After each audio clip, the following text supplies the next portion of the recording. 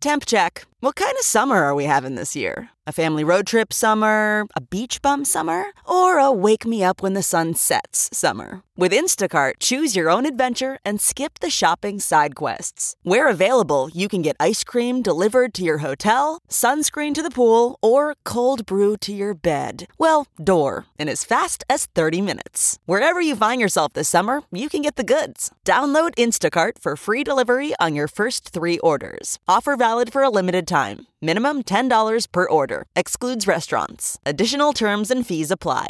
This podcast is brought to you by eHarmony, the dating app to find someone you can be yourself with. Why doesn't eHarmony allow copy and paste in first messages? Because you are unique, and your conversations should reflect that. eHarmony wants you to find someone who will get you. How are you going to know who gets you if people send you the same generic conversation starters they message everyone else? Conversations that actually help you get to know each other. Imagine that. Get who gets you on eHarmony. Sign up today.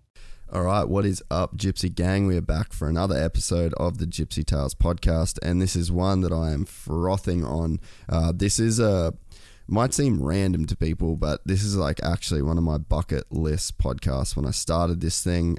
Jason Wygant is a guy that has been extremely cool to me for the entire time that I've known him. I remember us meeting maybe in like Hangtown 2011, and he made a joke that I was the most Australian sounding person that he's ever met, and that in Hangtown 2012 he wanted to see if I still had the Aussie accent. We ended up hanging out a bunch over that summer and then kind of the rest of my time in the US, and I remember going back to him at Hangtown in 2012, and he said, dude, I think your accent's actually stronger now. So yeah, it was just always like a guy that was insanely cool to me, and just a really nice and genuine guy. And I knew that he had this crazy origin story of how he kind of got into motocross and got into the commentary world, but I never really fully knew it. He's not a guy that talks about himself a lot, so I really wanted to just kind of like dive into his story and understand how he got into motocross and how he became essentially the voice of motocross for our generation. This podcast was done at Marvel Stadium on the Friday before the race. Just a massive thanks to Weege for making the time that he did. Everybody's schedules were crazy that weekend, and also thanks to Gus and the boys at AME for helping get it sorted. Just got to give some sponsor shout outs as per usual. This is the first official, I guess, ad read for the guys at Cricks Tweed. You may have seen on Instagram, they posted a new truck that is part of a partnership with these guys.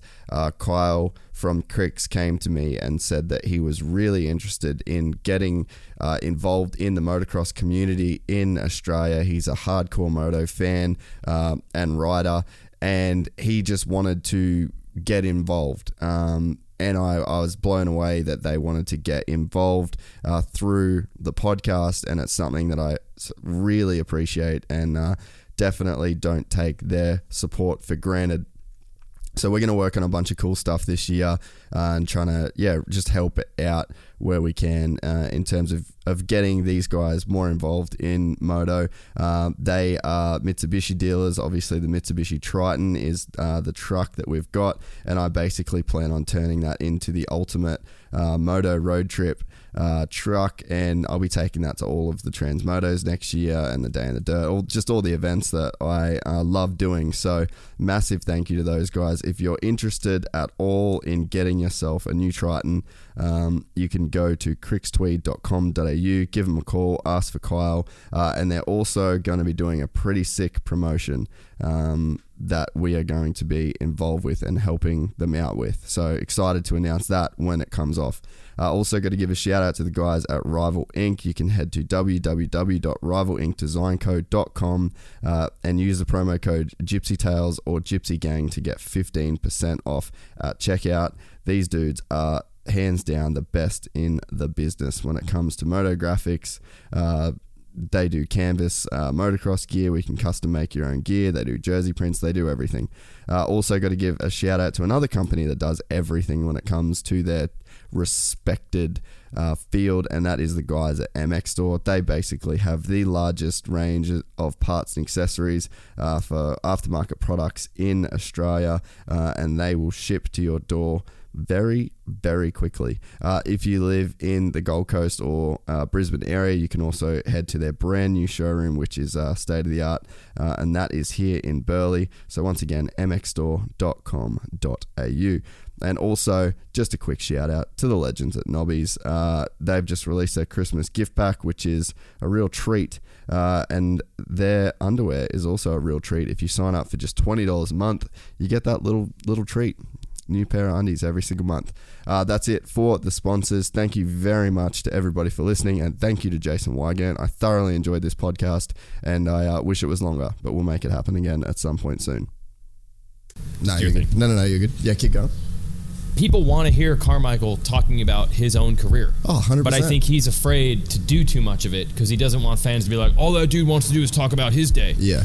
But this isn't for television. This isn't being the Supercross announcer. You just want it because that's what the fans on your show want. That's what I would love to get. Well, and the thing is, like, and I think that's the cool thing about podcasting in general is, like, I'm curious. And, like, This is a selfish endeavor.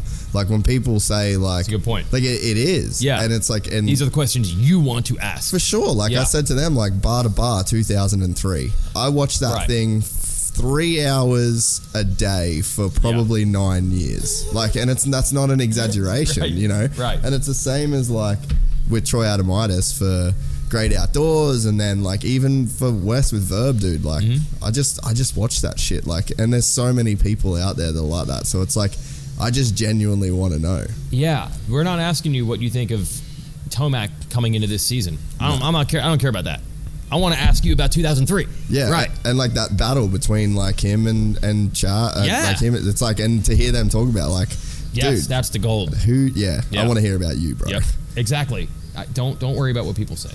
So do you want to maybe just move that mic so that way, like you stay where you are, but yeah, just move that so like that. Yeah, okay. More in front of you. Yeah, I'll just make sure that angle's still good. Oh, geez. I gotta make you look. You good, care bro. way too much, man. Yeah, but this is how it rolls, man. All right, that's what makes the show what it is. This is where the cheddar gets made. So okay. This is the guac. This is the guac zone. Oh, they make it right in front of you. Mm-hmm. Fresh guac. Righto, Jason Wygant. Yeah, we're doing it, bro. I didn't think it would happen, to be honest. First of all, you're 3/4 of the way around the world away from where I live, so the chances of us doing this in person, slim to none, and here we are. Making it happen. Mm-hmm. One of my favorite guys. I appreciate that. I think you've got you're a super genuine dude, and you've got a story that hasn't really been told. I don't think. And, not much. And I don't even. And I know because I've been around you a lot, and I don't know it. So. Hey, I always say, look, man, fans don't buy tickets to the announcers. They want to hear about the superstar riders. They're our heroes, so I try not to talk about myself in a serious sense very often. Well, yeah. I mean, and in your job, like, it doesn't pay. Like, it doesn't help. Like, it doesn't help the broadcast to know how you got to be there. Nope. But as and this is, again, the selfish endeavor of this podcast. Like, this is a selfish thing. I do want to know about you because you're a guy I've been around for a long time and a guy that's always been extremely cool to be around. And I know, like, you just hear these different things of like, dude, Weed used to be here and he was like a flagger at this race and he was doing that. And it's like, you're the fucking top dude in the, like, appreciate that. You and Ralph Shaheen are like the voices of our modern generation of motocross. Yeah, but here's the difference from your perspective and mine, and I guarantee you Ralph would say the same thing. Just like when you have Chad Reed on this show and he says, as an athlete, you never arrive. There's never a moment where you say, I finally did it. You always want more and more and more. I know that if you tell 12-year-old me I'm doing this, I would say my life is complete. Yeah. I cannot believe I'm doing what I'm doing. But when you're actually here, you always want to accomplish more, cover more, get more scoops, get more angles, have a better race. So it's funny. You might look at it like I'm at the top and I'm like, I'm still grinding. I still want more. So it's hard for me to see it that way. Well, I think anybody, though, that is in the position that you're in, you only get there because that is the mentality. Like, I changed this camera angle 3 times before you did this. Like, yeah. And I'm like, what are you doing, dude? Just shoot it. Yeah. And it's everyone that I think has success in some way in their chosen field has like a certain thing that doesn't really make sense to that many other people, But in my head, like, I'm like, this is super necessary. Like, if I don't change that angle, like, it will freak me out the entire time. Yeah, I've talked to riders about this, and they don't, I think they just do what they do, and they don't maybe even realize why. But I've said this to many riders. I remember I said this to Trey Kennard many times. I'm like, at your level, you have the peril of ambition. Having ambition and having a work ethic and wanting something bad is great. Yeah. And that's something everyone should have, but not everybody has that drive. Yeah. But there is a downside to it, which is never being satisfied and having a really tough time ever being truly happy. Because if you're as ambitious as you are, or the riders are, or I am, there aren't many nights where you get to sit down and said, I did it. Yeah. I killed it. Yeah. Because you always want more. So that's kind of it's great to have that ambition, but it does bring a little side effect. Well, I think I call that the way to potential. Because, like, everybody that's great has their own, in their own mind, what they are potentially capable of. Yeah. And with that comes a whole lot of bullshit that you've got to, like, wade through, whether it's, like, internal or external. Like, Yes. there's bullshit on all fronts. And, I mean, even you, like, when you first started announcing motocross races, there would have been this thing where you're like, I could do the nationals, like I could be that guy. Yeah. And it's like, so that is this potential, whether that's internal. Sometimes people make it to the top of whatever they do without even other people thinking they have that potential, but on some level you've got to have it from the inside, and it's a burden because it's easier to do nothing. Yeah, it is. And I just look at it like, when I bum myself out sometimes because I'm like being too ambitious, I'm like, the alternative of having no ambition at all would be way worse. So live with the consequences of this. Yeah. So when did you get into, and like, what was your road? Because I've always been super interested in it. Yeah, okay. So I'm glad you asked, because I always make this joke that this sport is so insular and so insider and so core, like there aren't casual fans. You're either super into it or you've never heard of it. Yeah. That all fans take ownership of this sport. So a lot of people always are like, who is this guy in our sport, or who's this guy in my sport? Yeah. So I think, I don't get mad at a lot of things, but I do get angry when people think I'm some outsider that like learned the sport or discovered the sport. But that does happen in a way though, sometimes in like TV broadcasts, right? Like in that world, like sometimes you get a dude where he'll do like monster trucks, or he'll do like whatever. Right. But you are one dude that it was like core moto and that's it. Yeah, from day one. So like, hey, my first word was car, not mom and dad. Like I've always liked vehicles. I always liked racing. And, car is the first vehicle form you can identify. And then my parents knew that I was really into it. So, I got a Power Wheels electric Jeep to drive, and I was like 2. Now, my parents made a terrible decision when I was 5. They bought me a quad, not a dirt bike. Now, I didn't know... #nuke the quads. Nuke the quads. Sorry, guys. But what I didn't know is my parents were setting me up to try to be safe, and they thought if we get him really shitty, slow quads, he'll never race, and then he won't get hurt. So that was their way of like giving me the fix that they knew I wanted, but keeping me on what they thought was the safe side. The idea of ever racing motocross, or literally, according to my parents, being capable of riding a dirt bike, that wasn't possible ever. I would never be good enough to even pilot, operate, ride a dirt bike. But I loved it, and they understood that. And How then, shit were you as a baby? No. This was for them to think. No. Like, you're thinking this is based on facts, bro. This is not based on facts. This is just my mom and dad saying, dirt bikes are effing insane. Yeah. You will never do this. It will never work. So they gave me my fix the best they could. They gave me a quad. There was no way I was ever going to race ever. It was never going to be allowed. But look, everybody likes to say they're a self-made person. Everybody likes to pat themselves on the back. But there's almost always some fortunate circumstance that helps. Yeah. And for me, it was my dad worked for Bel-Ray Oils. Now, you're going to think, oh, so he got all kinds of hookups. Nope. He had nothing to do with racing. The one thing it did was they had piles of magazines that they would throw out at the end of every month.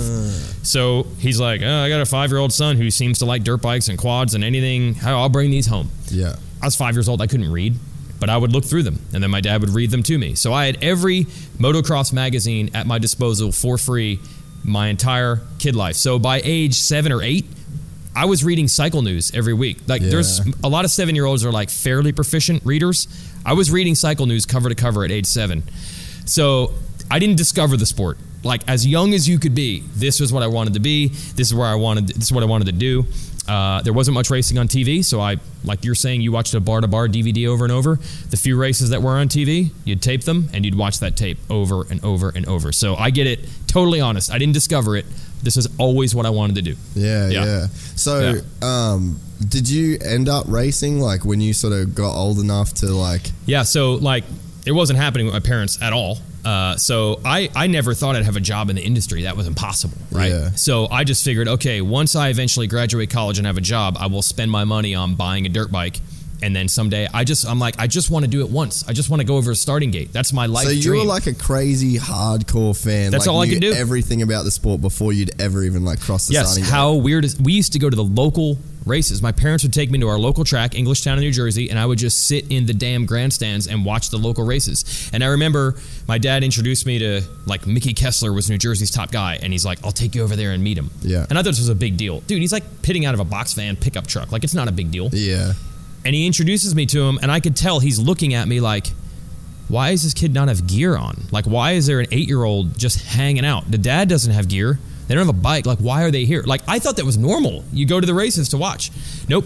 Going to local races, watching every race on TV, reading every magazine. Never owned a dirt bike. Rinky-dink, shitty quads. I'm talking the rules were we couldn't have 2 strokes or anything with a clutch because that would be too dangerous. Wow. Yeah. What did your parents do?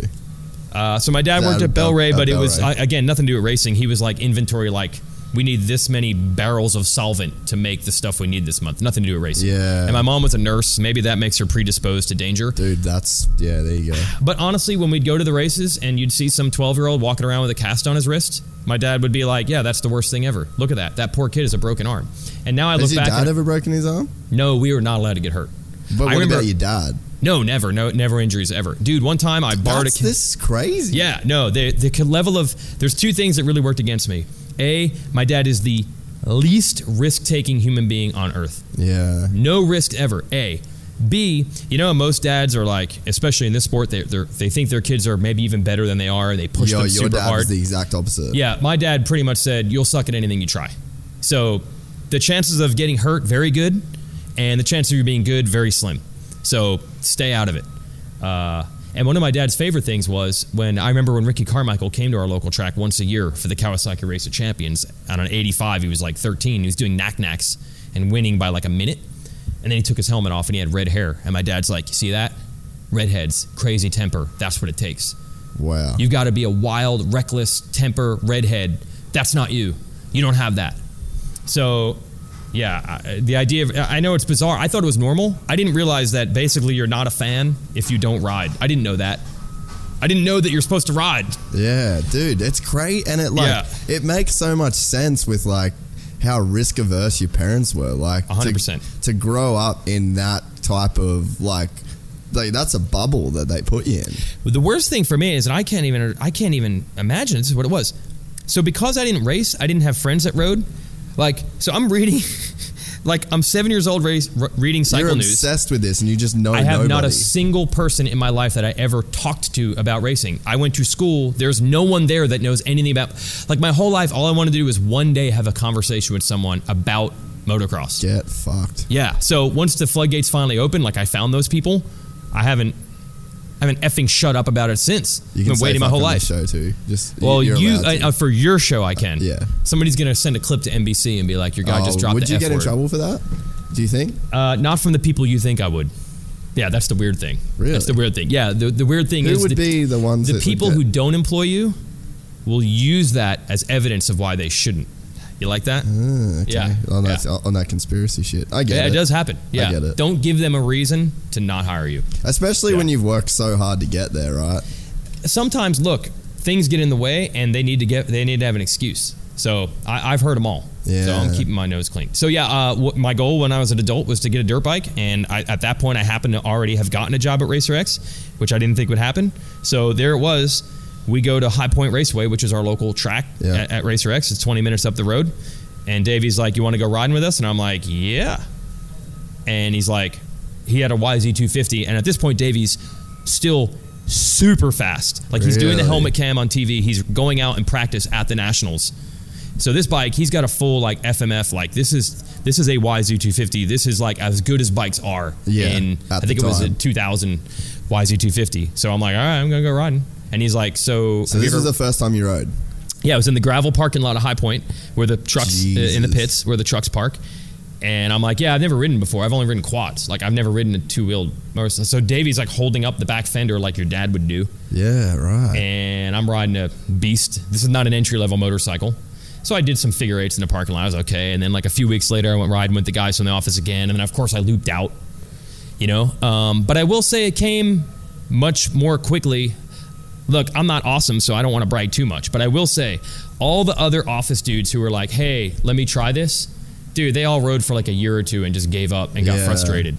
Like now I'm good enough where I can go to, there's an industry ride day, I can go and ride. Yeah.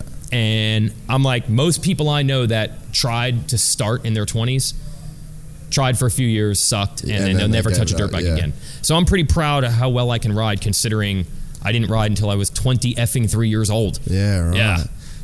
I did ride quads. I don't know if that helped. Did that help me? Maybe. I don't know. Sure. Probably not. But it's like, what, did you race? Have you ever done a race? Yeah, so immediately, this is the weird thing. The world has changed so much in a short time. I'm talking like 2003, 2004. Back then, everybody raced but didn't ride. So we would, if you had a dirt bike, you had to go to the race on the weekend. It's the only time you get on a track. Yeah. Yeah, so like the fourth time I ever rode an effing dirt bike, I raced at High Point, and then I raced at Steel City. And we had the D class, which is you're not even allowed to do doubles. Really? Yeah. So there's ABC in the United States. What do you guys call them? Juniors? Intermediates? What do you call them? Yeah, we sort of say like A and B. Like we only really have like A and B. Or so like pro support, really. So there's like a... So there's like some a barely tracks, you shouldn't be here. Some tracks have like a, hey, you've never ridden before. What's that? Brandon's first race? It is like that. D-class. That's D-class. They're like, you're not allowed to do the doubles. So it'd be me and like 6 other guys. 3 of them are probably my buddies. And so I did... For about 3 years, probably raced most weekends when I wasn't quite full-time, like having to go to every Supercross yet. Yeah. And it was kind of my job to go to the local races our company put on at High Point and Steel City and cover them. Yeah. So I was racing. So it's about 3 years of that. Broke my wrist and navicular immediately. You know, so I think I rode 3 or 4 times and then was gone for 3 months with a cast. God damn. Broke both ankles once. The old Bradshaw Boulevard at High Point. I realized you can't just jump. You have to memorize. Like you can't just you can't just jump. You have to know like this is the double, this is the table, this is the double. Yeah. You can't just leap. Yeah. So I think what I thought was a table, like just jump as far as you want. It was a double. Broke both ankles. My dad was actually there that day, which proved, like, see? Oh yeah, proved himself right.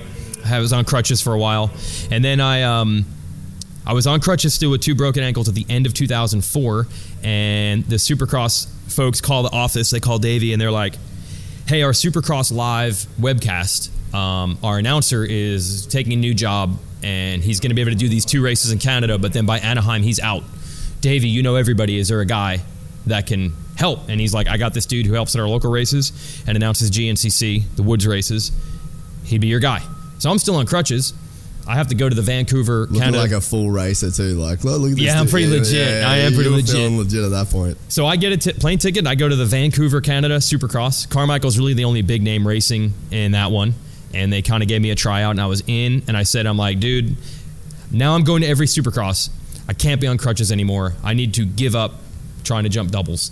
I'll ride in the woods. I'll ride some trails, but I can't go to the crutches on airport on crutches. Yeah, yeah. So my entire motocross career was about 2.5 years. Was it good? Yeah. Like, was the feeling, because like what you're describing is basically the 40-year-old virgin of like, you know, and it's like you almost like put the pussy on a pedestal.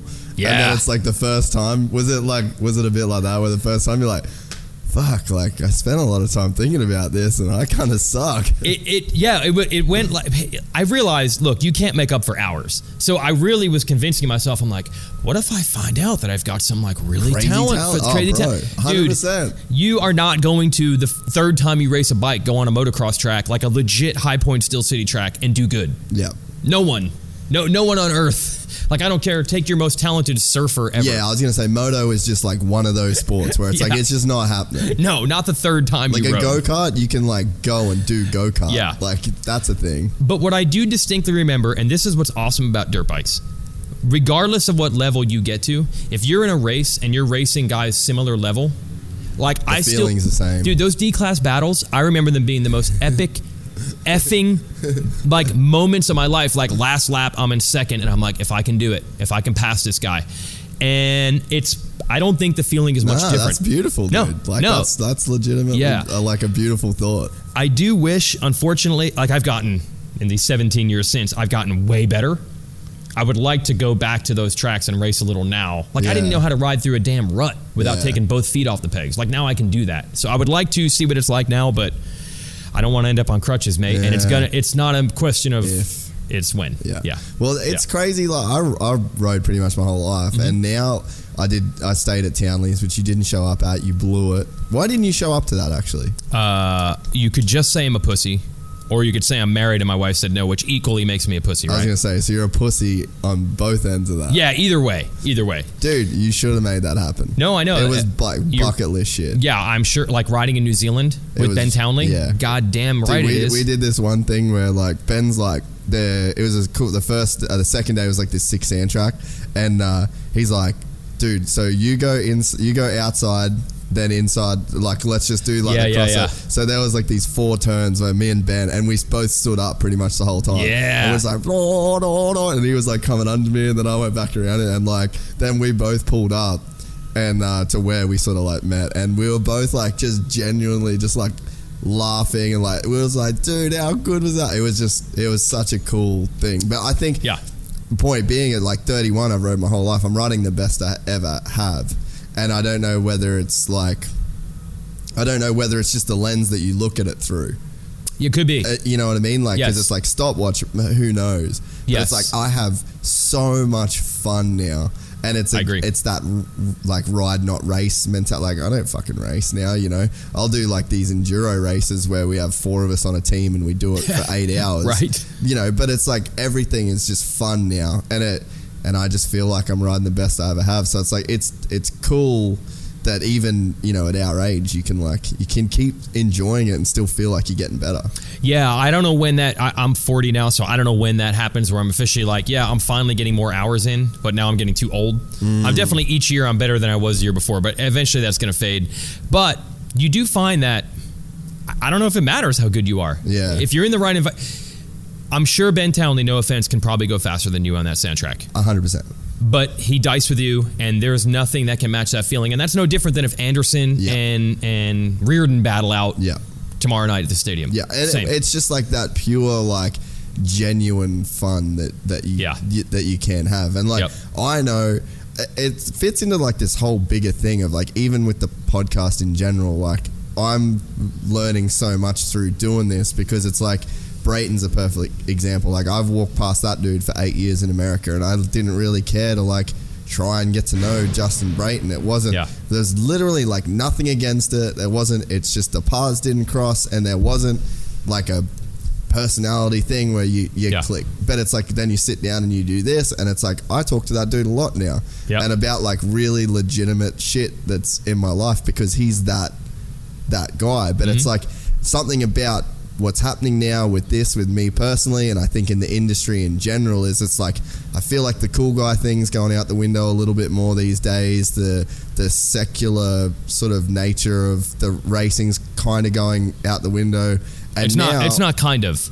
It's completely, utterly destroyed compared to what it used to be. So, it's amazing. And then I think you add in that, like, nowadays, like, Josh Hill just went up to Wagga Wagga, like 3 hours away, to ride with Harry Bink and Jackson Stroll. Like, it's like the times are changing now, and it's like that whole everything being fun, and like, let's be friends with everybody, and let's like have these like really cool, positive conversations. It seems like shit's changing now for the better, like on that front. I don't know why it is, but I'm really enjoying it. Well, there's a couple reasons, I think, because I've discussed this a lot. It's really easy when you're on the TV crew, as I am for a lot of the year. And by the way, the majority of the TV crew for Outdoors, what I do, is the same crew that does Supercross. So you get the same. I didn't know that. Yeah, they change. It's NBC.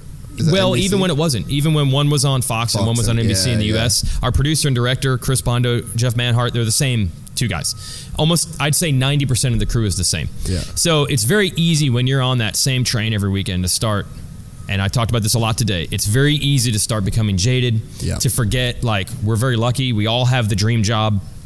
So a couple years ago, somebody's making fun of some rider for not doing an interview or doing a crappy interview, not coming through for TV or something. Everyone's like, hey, man, you've been around a while. Like, do you think the riders are getting better or worse? Now, this is truly a bitch session. So, for sure, the expectation is for me to say it's getting worse, and then we continue to bitch. Jump in and And I stopped right there, and I said, you know what? No, It's getting better. It's getting better. I know we each have our story from probably just last week, one rider that boned us on an interview. But it is getting way better. And no offense, but like Chad Reed, Ricky Carmichael, who are two of the best people to interview now, dude, they were terrible back in their day. Dunge was that for me. With what I had to do. It was like pulling teeth. You get Dunge on your pod now. Oh, I've had him on. It was fucking incredible. Yeah, it was incredible. Ryan Villapoto is everybody's favorite person now. Yep. Was not good 8 years ago. Okay, I think we officially know it's changed. Why has it gotten better? I honestly think one of the reasons it was getting so bad for a while was there was too much money at one point. The entourages, because when you're making like $10 million a year, you can get a much larger entourage. And we got to the point where those dudes were flying private planes. Yeah. They were only surrounded by their people. They didn't have to interact. They had their own orbit, their own island of people around them, blowing smoke up their ass the whole time. Yeah. And everyone else on that island was against us. Yeah. Those aren't our people, we're our like people. Full tribe mentality. It 100% was. And you could see it. Like there was Chad's people, there were James's people, there was Ricky's people. And the three riders themselves were probably the most reasonable. Well, that's what they said today. Like they were literally saying that. They were like, man, like I never really had a problem. It was more like our people had a problem with each other. Oh yeah. But I think that you see that like, I see that in business even, like when I'll do film projects for a big company and it's like then you get like 25 people on the fucking email. And I'm like, I've literally never spoken to any of these people. I've had nothing to do with them and they're telling me what I should change in my video. And it's like, they don't know what I should change in my video because they hired me because I know what I should put in my video. But there's this thing that happens because essentially that's like, that email is an entourage of like that business. And then it's like, that person is like, I kind of like my $120,000 paycheck. I kind of like working here. And it's like, I need to do something because if I don't say something on this email right now, then I'm going to be deemed as not really doing anything. Yeah. And I think that that's what happened a lot in like the man friend era, like the heavy entourage era. Yes. And they would be like, oh, no, but he said this, man. Like, I really, like, I had to like fully diffuse a situation before. And then it's like, fuck, there was a situation. And it's like, you could see that stuff like getting, and I mean, I've even been in that shit. And I'm like, this is where you're all getting played because these people are just, they're trying to justify this paycheck. 100%. And I saw that where like, if you're trying to justify the guy paying you to be in the entourage, the first thing you do is you kiss his ass. So you tell him how he's better than everybody else, A. And then B, if you could maybe be a spy and give him some dirt on the guy you're supposed to hate, oh man, you're so valuable now. Superstar. Yes. So in late 2000s when the economy tanked and the industry has come back, it's better, but it's still not where it was. And when 2005, there was so much money in comparison. We don't have the entourages that we used to have. Yeah. And I think that has made a huge difference. And then maybe advent of social media and YouTube, people have realized they can make money by showing their personality and being cool. Which that's super new though.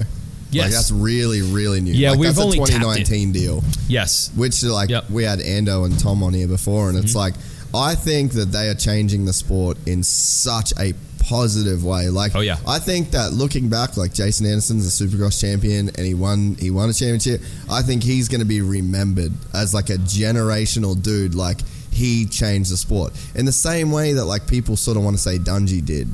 And that, you know, like they'll sort of say like, the way that Ricky did. Like Ricky come along and he did this. And then, because I thought it was interesting what... wow. It's going to be right in shot. Wes is going to hate that. You don't care. Stop.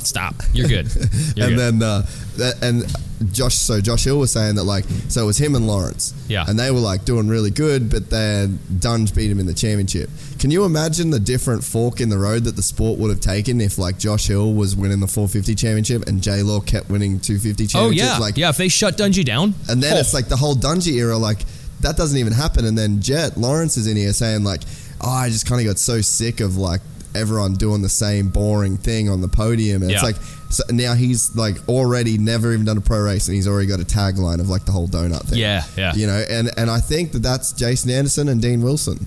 Yeah, I'm with you. So I know what you're saying. When Anderson's done racing... He's probably going to be more remembered for... Yes. Okay, so right. Anytime you hear somebody trains hard, they get referenced back to Carmichael. Yep. If you hear anyone super consistent, they get referenced back to Dungey. Yeah. And yes, 10 years from now, someone will be really cool in some way with fans. And they'll be like, oh, it's Jason Anderson style. Yeah, it's like full Dino and Ando style all over again. Yep. Yeah. But it's like you need those... like, but one is a byproduct of the other. if that makes sense. Like, you needed Ricky to do his thing first. Oh, right. And then Dunge come along and, like, took the influence from Ricky. Yeah. And then took it to that level. Yeah. And then because of Dunge, it's just constant cause and effect of, like, this kind of... It is a real easy narrative for people like us to say that. Like, oh, it went too far one way, it's got to flip the other. But I think the real brilliance of what Anderson is doing, all he's doing is just showing it. Yeah. He's having more fun than guys at his level. But, dude, you've hung out with these guys during the week. Yeah. It's not as gnarly as people think. No. They're pretty chill. He's just the first one smart enough to actually show us it. And this is what we talked about then, is like, I've been around him a lot to know that what you see on Team Fried, and same with Tom. Like, Tom's been around for years, man. Yeah. And it's like... You probably work with him, I imagine. 100%. Oh, yeah. So it's like, I'm not... Like, he's the same dude. Yep. But people think that, like, just because you're documenting... And I feel like it's sort of the same with me, even. Like, I was the same dude forever. Like, the way I talk to these guys, the way I interact with them, like, partying. Like, I'm the same guy, but I just... edited my voice out of every interview I ever. Like, I've probably done more interviews than like most people, like between me and Wes. Yeah. And it's like, I just cut my voice out of every one of them for 10 years and now you don't. Like, nothing's different. Yep. And that's with Ando. And I think that's like the problem though, is that is the difference when you start doing shit.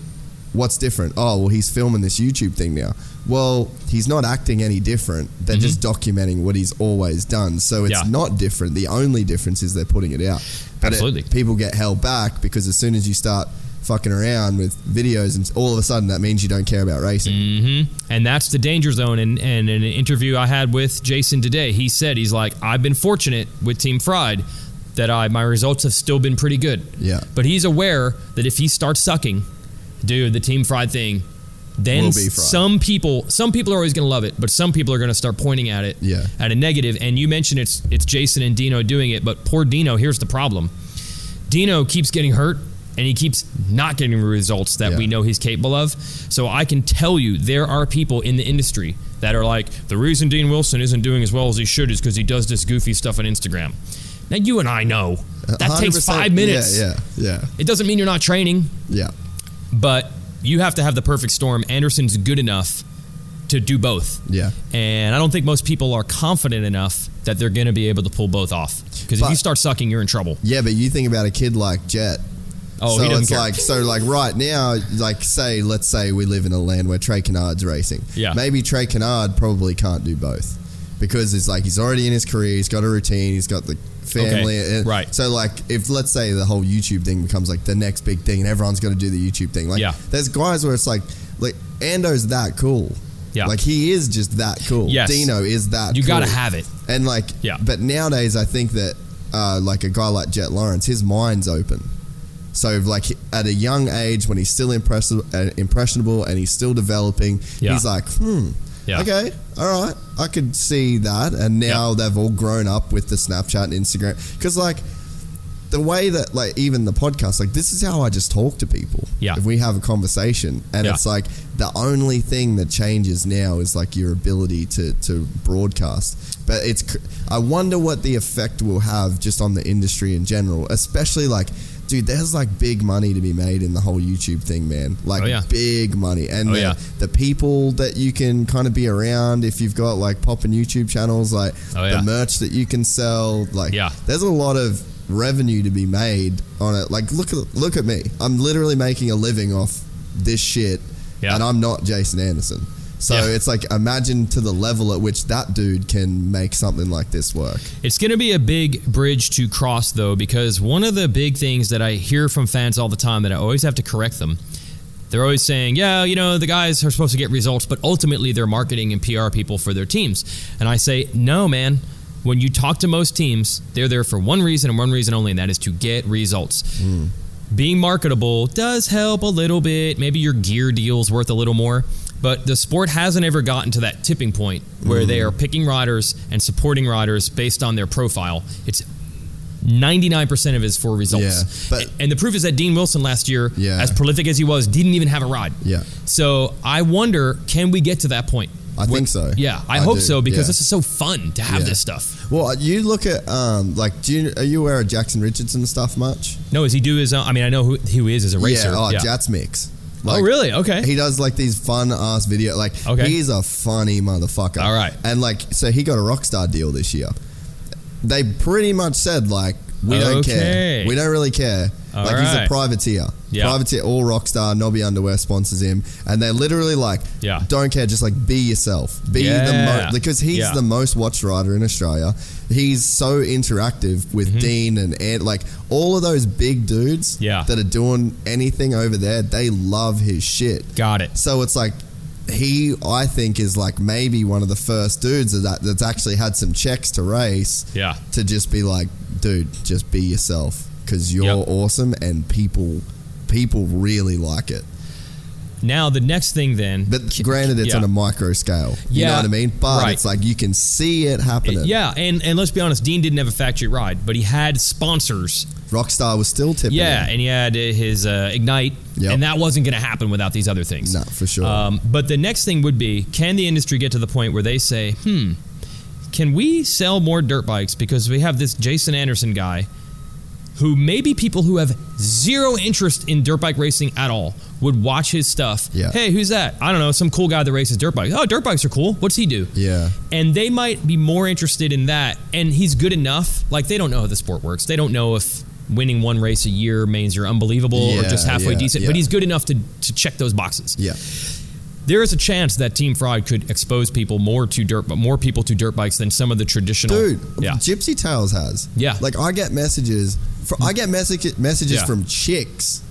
Non-dirt bike people. No, because I do enough non-dirt. Like, it would be like 50-50 my content. Okay. So it's like 50-50 dirt bike. And then when I talk dirt bikes, I really don't talk dirt bikes. Like, it's not... We don't try to do life It's stuff. more just, it's just random shit. And it's like we've got all of these people that will message and be like, oh, I'm going to watch Supercross this year. Like, there's people that they just don't know. They just like following the podcast. It's like a consistent thing that happens every twice a week. There's like new shit. And they're just like on board for like to watch the whole like ecosystem of Gypsy Tales. But I get that. I've got like one vegan chick. She's like a vegan, like a super famous vegan chick on Instagram. Okay. And she listens to the podcast and she's like, I think I'm going to watch Supercross this year. And had nothing to do with it Literally, at all. I just got a random message in my inbox of just like, she's like, oh yeah, I love the podcast, blah, blah, blah, watching motocross. And I like, dude, I've got guys that have messaged me, one guy in particular. He said, I haven't owned a dirt bike in 15 years and I just bought a new dirt bike because of Gypsy Tales. So it's like, that's, again, it's like, it's a super small scale compared to like the kind of platform that Ando has. Like, he's got nearly 1 million followers on Instagram. He's a Supercross champion. He's on national television in America every single week. It's like, so if I'm influencing that shit, imagine what Team Fried is doing. And we have learned, for example, say I like basketball. I like the NBA. But I have now gotten to the point where I know I can learn more about it by listening to a podcast of experts talking about it than I can watching the games.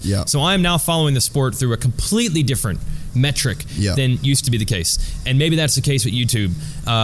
There's that phenomenal F1 documentary series that was on Netflix. Insane, eh? 800% more interesting than watching the races themselves. But if you're the sport, you've got to realize that that's okay. That whatever way they're seeing us and interacting with us is okay. So I hope we can bridge that gap and everyone can embrace what Anderson is doing and say, dude, as crazy as live Supercross television is, this is potentially better or at least the same in some way. But that's the thing is, like, I've always kind of thought that, like, and the UFC is the best example of it. Yeah, they don't care. They whatever it takes, they do it. But the stories suck people in. Like, when I was living in America with Jay, right? So Jay Reinenberg, his family. Jay never liked fighting. When I first got, because I've liked fighting my entire life, so I'd get there and I'd be watching the UFCs and I'd be like, hey, I'll give you $50, I'm going to get the pay-per-view tonight. And he started watching it and he just like, he wasn't into the sport itself. And he was like, dude, he had like his idea of it. But the UFC does such a crazy job of telling the guys' stories. And then there's this whole, so like just the fight is the nucleus at the center of the atom. And then all the cool shit is like the electrons and protons that are spinning outside around it. And it's like, you need the thing, that you need the hub, you need that central thing. And it's, for us, it's going racing 17 times a year indoors and 12 times out. And all of the electricity is generated around that nucleus, and that's the way that I look at it. And I think that now with the podcast that you do, with what Mathers does, with what I do, like people care about stories. Jay is now a hardcore UFC fan that goes to the fights. Like that's what all me and him talk about is fights. When live fights are on, even when he was living in America and I was in Australia, we would be like FaceTiming or texting through every fight. And what sold him was the stories and the people. And it's like, that's where I think that the focus needs to be on. Like, you want to grow the sport, get the people out to as many people, because like, it's easy to just, it's like a yes or no on like, I like bikes or I don't. But it's like, fuck, it's like, it's pretty easy to sell people because I have a lot more in common with a person than a dirt bike. Yeah. The only problem is it's got to be done well.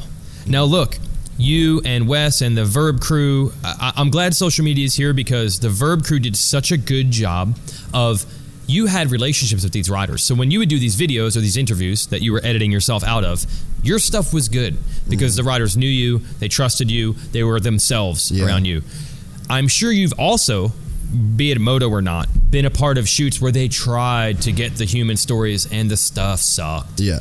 Like, the concept, reality TV's been popular since late 90s-ish. We had Survivor in the US around 2000, and that was a British thing. That had come from England. So reality TV is actually not that new. So I feel like in our sport, or in every sport, they've had this, we need to show the guys away from the racetrack. We've done it a million times, but it has to be done good. It actually has to be done well. Not anyone can do that. Troy Adamitis knows these guys. He can get them to cry on camera. Yeah. The relationships when you and Wes were doing these things and everyone else on the Verb crew, you could get that stuff. I have relationships with these guys. I can do that. But when you see someone do a crappy job of it, you're like, dude, you just blew. That was our chance. Yeah. And it sucked. Like, they love to show the guys doing pull-ups and push-ups and here they are, and the rowing machine is so hard. And I talked to Anderson about that today. He's like, I feel like everyone's seen that. Yeah. And if we were going to grow 1,000,000% showing how hard they train, it would already happened. Yeah. We got to do something else, dude. Yeah. Okay, I get it. They're in shape. They work hard. I understand. Give me something cool. But then, like, that's right.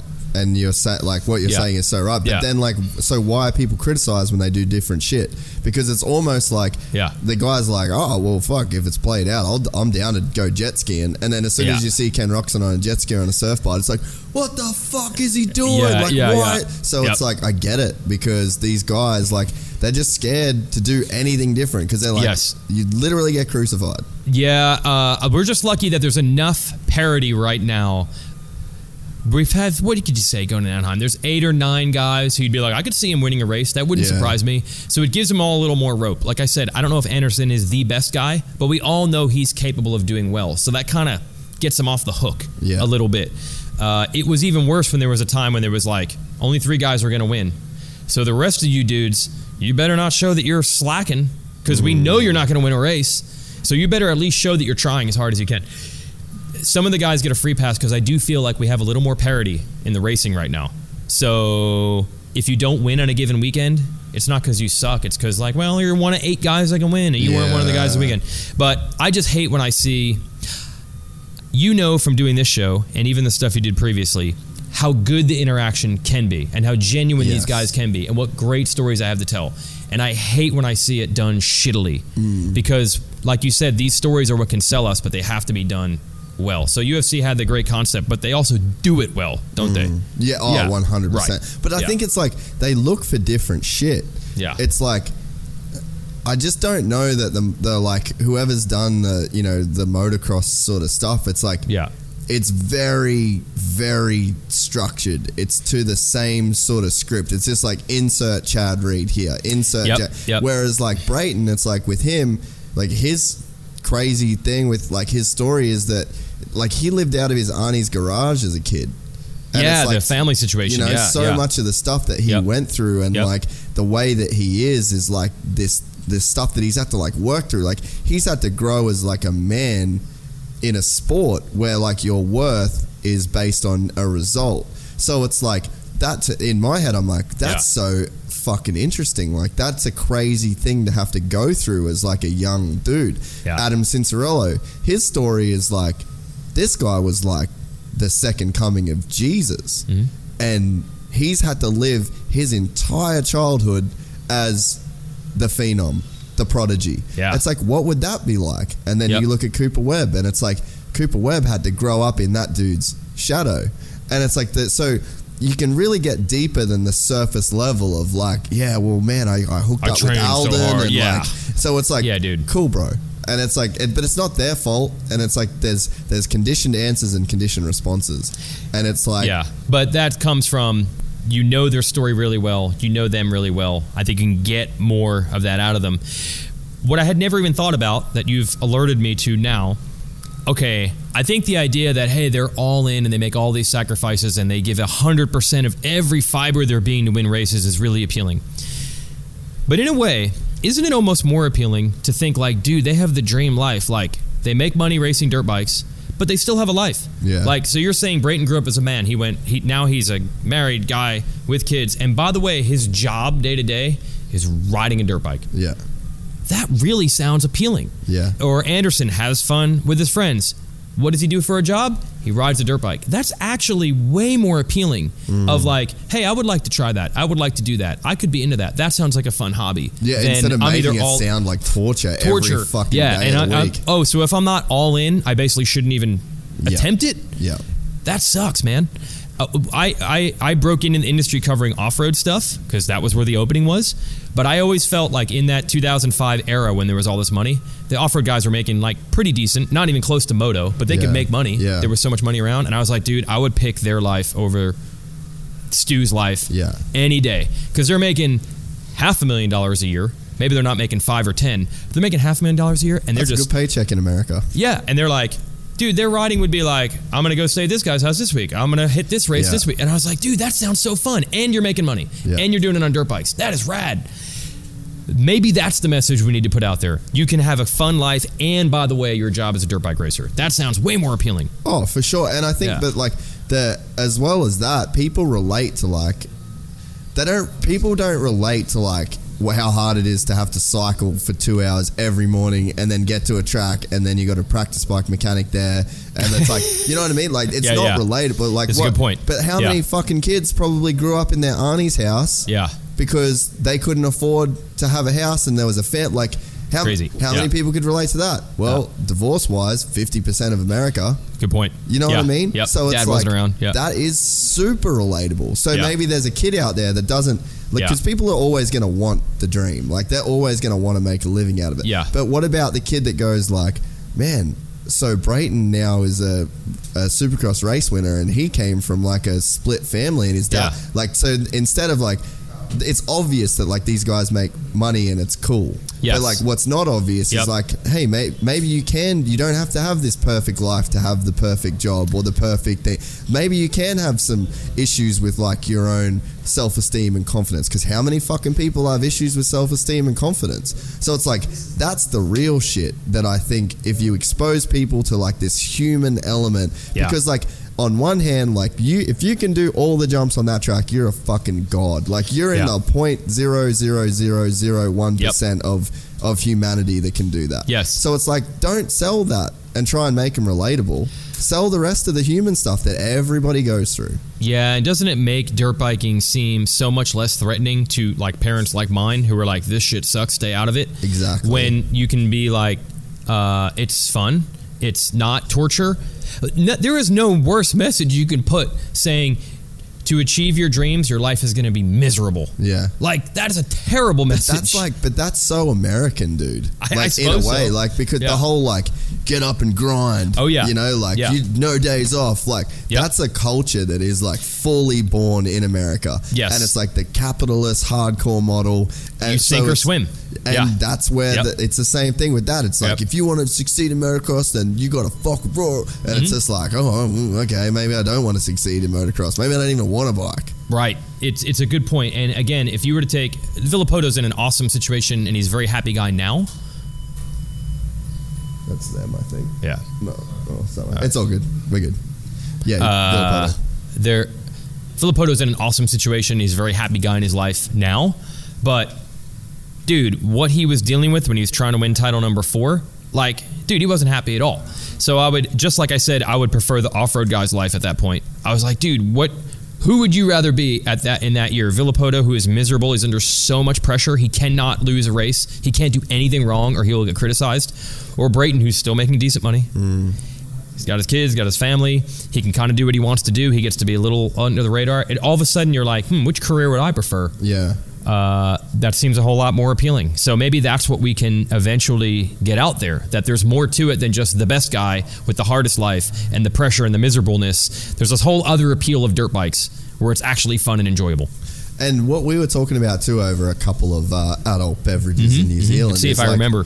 Is this whole thing of like, if you're not, like, what other sport, if you're in the top 10 of a main event, do you fucking suck? Yeah, you're like, not if you get good, ninth in Supercross, in the top, the Premier League, the best of the best on the planet, total of 7 billion people, you fucking suck. Nobody cares. What's other sport? Like, name another sport. It's crazy. No, but I know why that is. There's two things that work against motocross and supercross in that sense. A, we don't have the parity that other sports have. Look, I'm sure you can remember going to your local track when you're a kid, and if someone randomly showed up for the first time and said, "Who's the fast guys?" you could name who the three fast guys were. Yeah. Right? So that's the nature of the sport. It's always going to be top heavy, where this guy's always going to get ninth and this guy's always going to get first. It's not like the ninth place guy next weekend becomes the winner. That's not very common. Like I said, we have more parity now, but it's still not that much parity. Yeah. Second of all, most motorsports, most team sports, you're on a team, so you can kind of hide around your teammates. We don't know if you're the best guy or not because you're part of a team, so that helps. Motorsports are individual, but in most motorsports, you can blame the car. Yeah. You can blame the equipment. Here, we truly believe, the bikes are nothing. It's every athlete against every athlete every week, and the rider makes more of a difference than the bike. So if you're getting ninth, 8 other people we know definitively are better than you. Yeah. I don't know how many other sports you can. At the end of the night, in what do you watch? Do you watch AFL? What do you watch? I don't really watch sport that much. Okay, well, you like fighting. Yeah. But see, fighting's different because it's just two guys. It's sort of the same thing, yeah. But it's two guys that there's like you don't all go against each other every week, and you can respect like even if you lose a fight, and it can still be a really good fight. Like I see, you know what I mean, right? And it's like it takes. You had your moment where you still were better than him, even if you didn't win. Like you could lose like a split decision to where it's like they draw, So it's like I guess it's different in that respect. Yeah. But you are right. But I think that the formats and the sport itself. And the way that the races are run, like we've got to the point. Like I honestly think that in motocross and supercross, it's like we've topped out. Like Eli Tomac in 2013, 2015 when he was on that Honda, Glyco. Oh yeah, that's like the best I think a dude has ever rode a motorcycle. That's like it's fucking topped out, and it's so refined. Like if you look at the process of like where motocross has come from the 80s, or like so let's say Roger DaCosta to Eli Tomac 2015 when he smoked everybody by a minute. Yep. It's like you look at the progression. It's like think of it as like when you're like digging for gold and you start off with like a pan full of dirt and then you just keep going like that. It's like over 30 years, man. Yeah. We've been shaking that fucking pan. Yep. And it's like we've got 5 bits of gold and it's Eli Tomac, it's Ken Roczen, it's Marvin Musquin, it's Cooper Webb, and before that it was Chad Reed, it was Kevin Windham, it was James Stewart, and it was Ricky Carmichael. Like you shake the sand to the point where there's only so many. It's that filtered, so it's like what can you do? Like, and that's in its current form. So motocross and supercross in its current form as we know it now, with 20-lap main events and 30-minute motos, we've shaken that sand out to the point where all we've got's gold, and there's not that much of it, and that's not that fun. Yeah. It's like what can we do to like put more of that dirt back in the pan to where it's like you've got more shit to figure out. Because like, you look at last weekend in Auckland was a good example.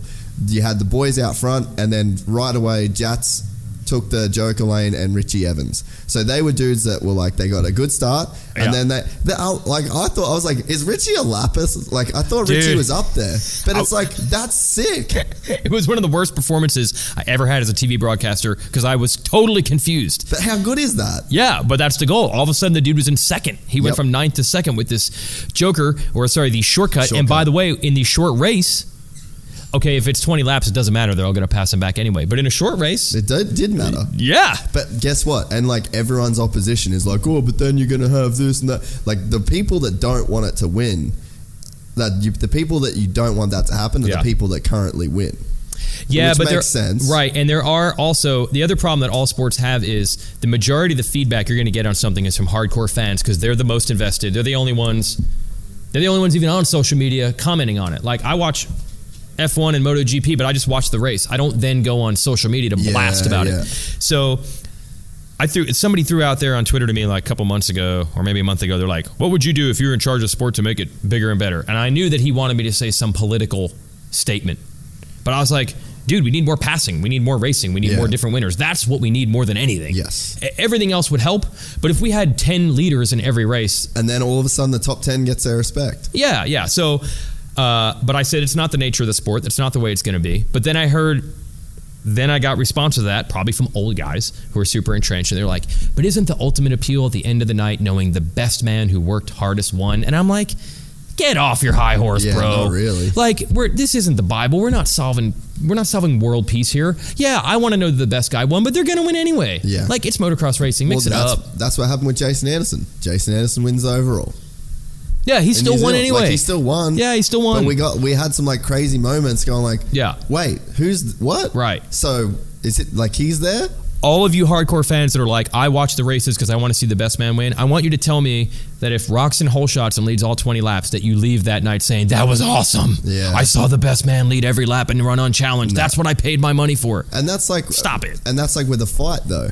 Mm-hmm. Like, I don't give a fuck who loses. Like in the Conor McGregor-Floyd Mayweather fight, I was pumped because... I was riveted, He uppercutted Floyd Mayweather. Yeah. Like as clean a shot as anyone has ever... That's all I needed. Yep. Because that was... that was not supposed to happen. You wanted to see him, even if he didn't win, get his moment. His moment where he did something big. And that's the thing. Stick and ball sports have that. Like, even if your team loses, you probably made a shot or did something good. In motocross and supercross, it's like all you did was run in second place the entire race. So all you did all night was get beat. Yeah. You just got beat all night long. Yeah. You didn't give me a moment. Now, car racing can run pit stops and strategy to try to at least give you your chance. The shortcut does that. The 3 short races does that. I know that you're championing that idea of like, just give these guys their... In the end, they're not going to win anyway, but at least they get their moment. No, but like, I think, look at... So like Brayton, he said he won so he wins the Triple Crown in Atlanta, and then the very next weekend wins his first race at Daytona. And it's like, how many guys are out there? And even the Monster Cup. I freaking love the Monster Cup, dude. Like Mookie goes out and gets a win. Imagine what that win feels like for Moto Concepts for the entire off season. Yeah. Like what does that look like if you extrapolate that out to the entire industry? Yeah. So let's say we've got 6 motos in the 250s and the 450s combined over the night's racing. Yep. Let's say you get 6 different winners. Yeah. Of each moto. So that's like 6 teams that are going back through the week to that test track. Pumped. And busting their ass. Like, dude, we can do this now. Like, let's fucking grind on some settings. Let's put in some time on the dyno. Like, let's put an extra session in here. Let's watch some...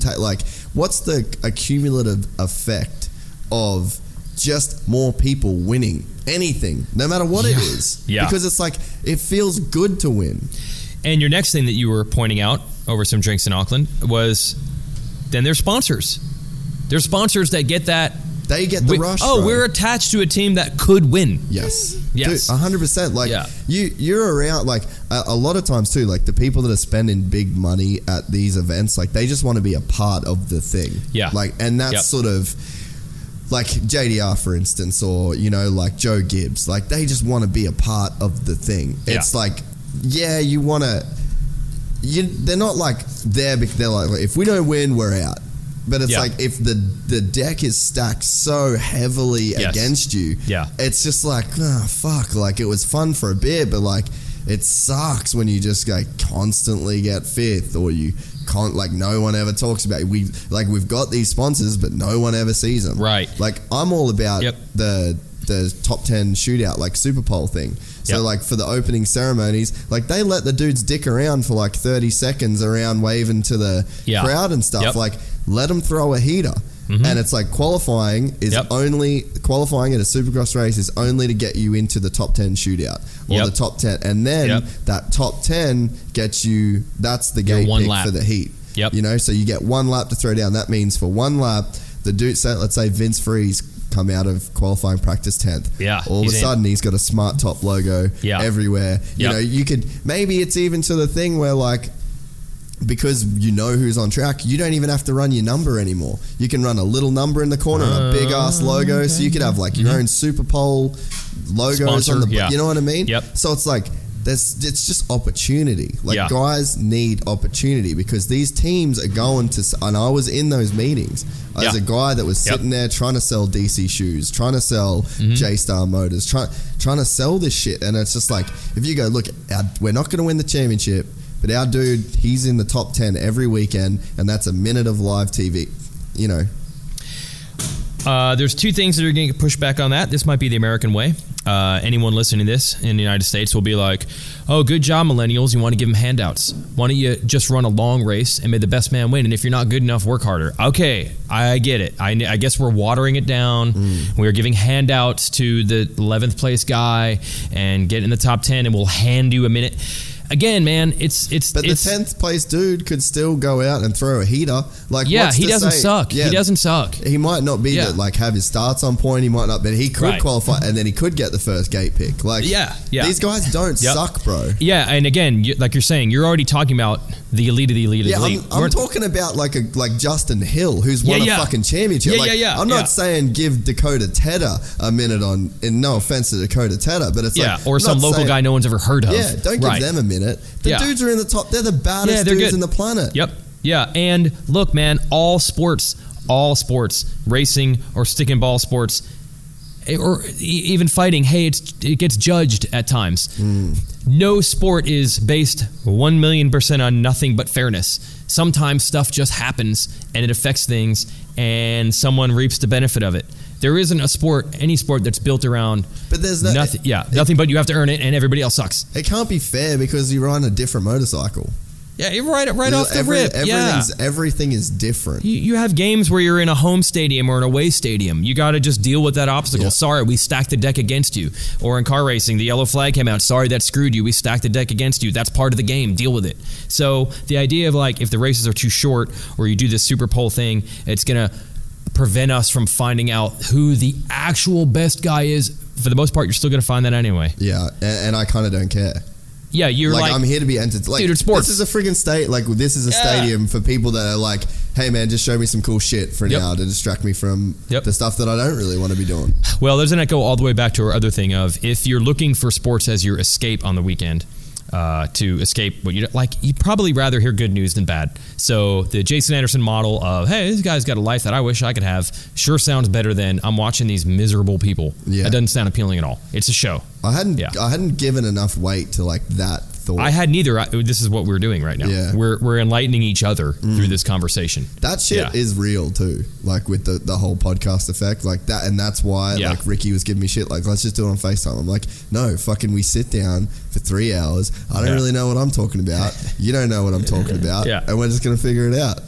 I have learned at times when there are times where you just want to relax and watch something you like, and you want to hear that it's cool, not that it sucks, because that's exactly the opposite reason you're interested in it. Yeah, dude, you're so right. Yeah. So now that we're on a roll, okay, with all of this, we've just fixed Supercross. Yeah.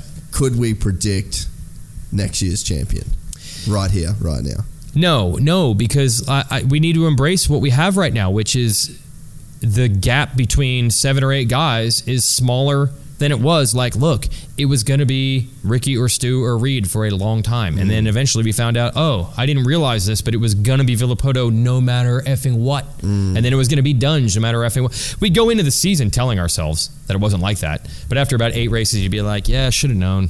Villopoto's just a guy. He just is. Anderson did a great job winning the title 2 years ago. Cooper Webb did a great job winning the title last year. You're a liar if you say unequivocally they proved they were the best guy, no doubt. And would anyone be able to say if you ran the 2019 season on a simulator 100 times, Cooper Webb is the champ all 100 times? Yeah. Could anyone say that? No. James Stewart 2007, 100 times, 100 times. Yeah. He's going to be champ. Yeah. Villopoto 2013, run that simulator 100 times. He's going to be your champ 100 times. That's a really good way to look at it, dude. Yes. That's a really good way to look at it. So there is more I'm not saying that Anderson or Webb are paper champions. They earned it, but it's just different now. Yeah. If Tomac wins the title, if Roczen wins the title, if Marvin wins the title, if Webb wins the title, if Anderson wins the title, who am I leaving out? Is anyone going to be like, I can't believe that happened? Yeah.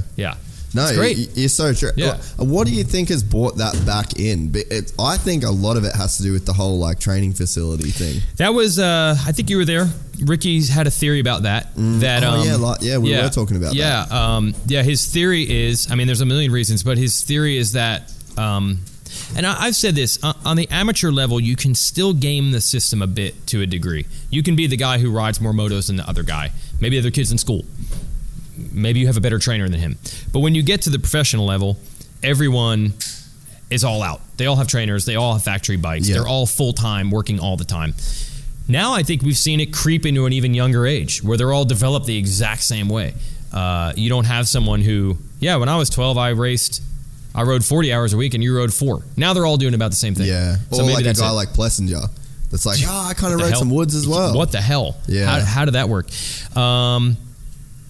So that might be a factor. That's one of your theories, you think? That the training facility has kind of made everybody kind of rise at the same level? And then I think to take it a step further is I think that these guys are so close that they're in such close proximity to each other that they sort of... Oh, they're ruining you, mate. That's all good. I kind of expected it at some point. I think that these guys are like in such close proximity to each other that like Cooper gets a chance to beat Marv 7 days a week. They ride together every day. Yeah. And it's not just the riding, it's like the mental thing. Yeah. Like you get a dude like Cooper that's like as much of a peacock / bulldog that you could ever sort of like hope to find as an athlete. Like he's a fucking dog like that, you know?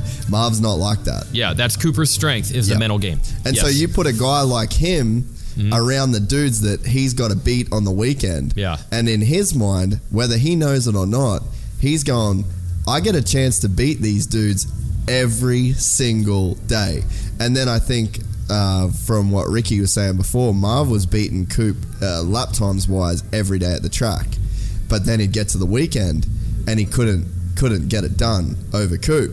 So, but then it's like, even though Marv's faster, in Coop's head, he's just going like, I'm just in his head. I'm in his, and he gets that chance over and over and over to like be this alpha dog every day. Yeah. But then in like the eras of like Ricky and James and Chad, they were so separate. They were so secular in it that it's like they didn't get a chance. So like everything was done on race day.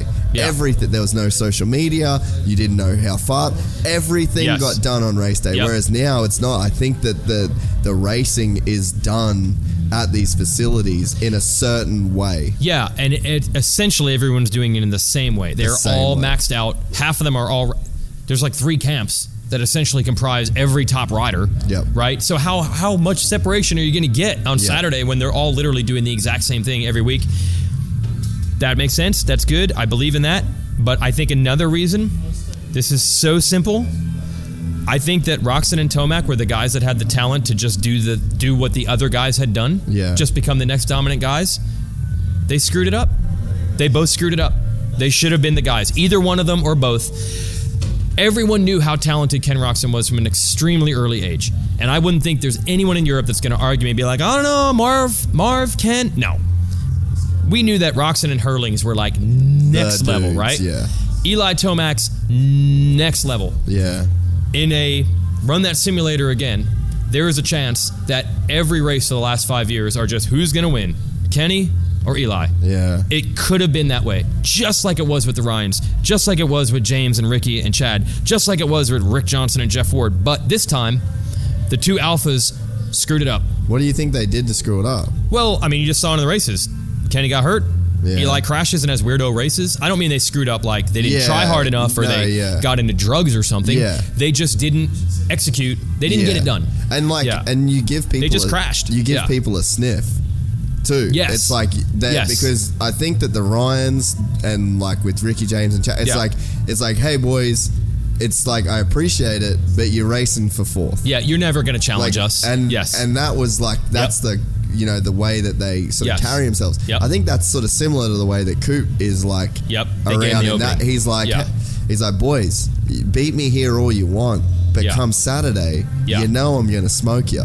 Right. And it's like that shit just doesn't exist with like Chad and Ricky and James back in the day. Eli lives in Cortez, Colorado, so that doesn't exist with him. That stuff's not flying with him. Yeah. Kenny's off doing his own thing. He's off that particular program. So it's like, I think that there's that whole facility thing is so important to the way that we have the sport now. The parity that we have.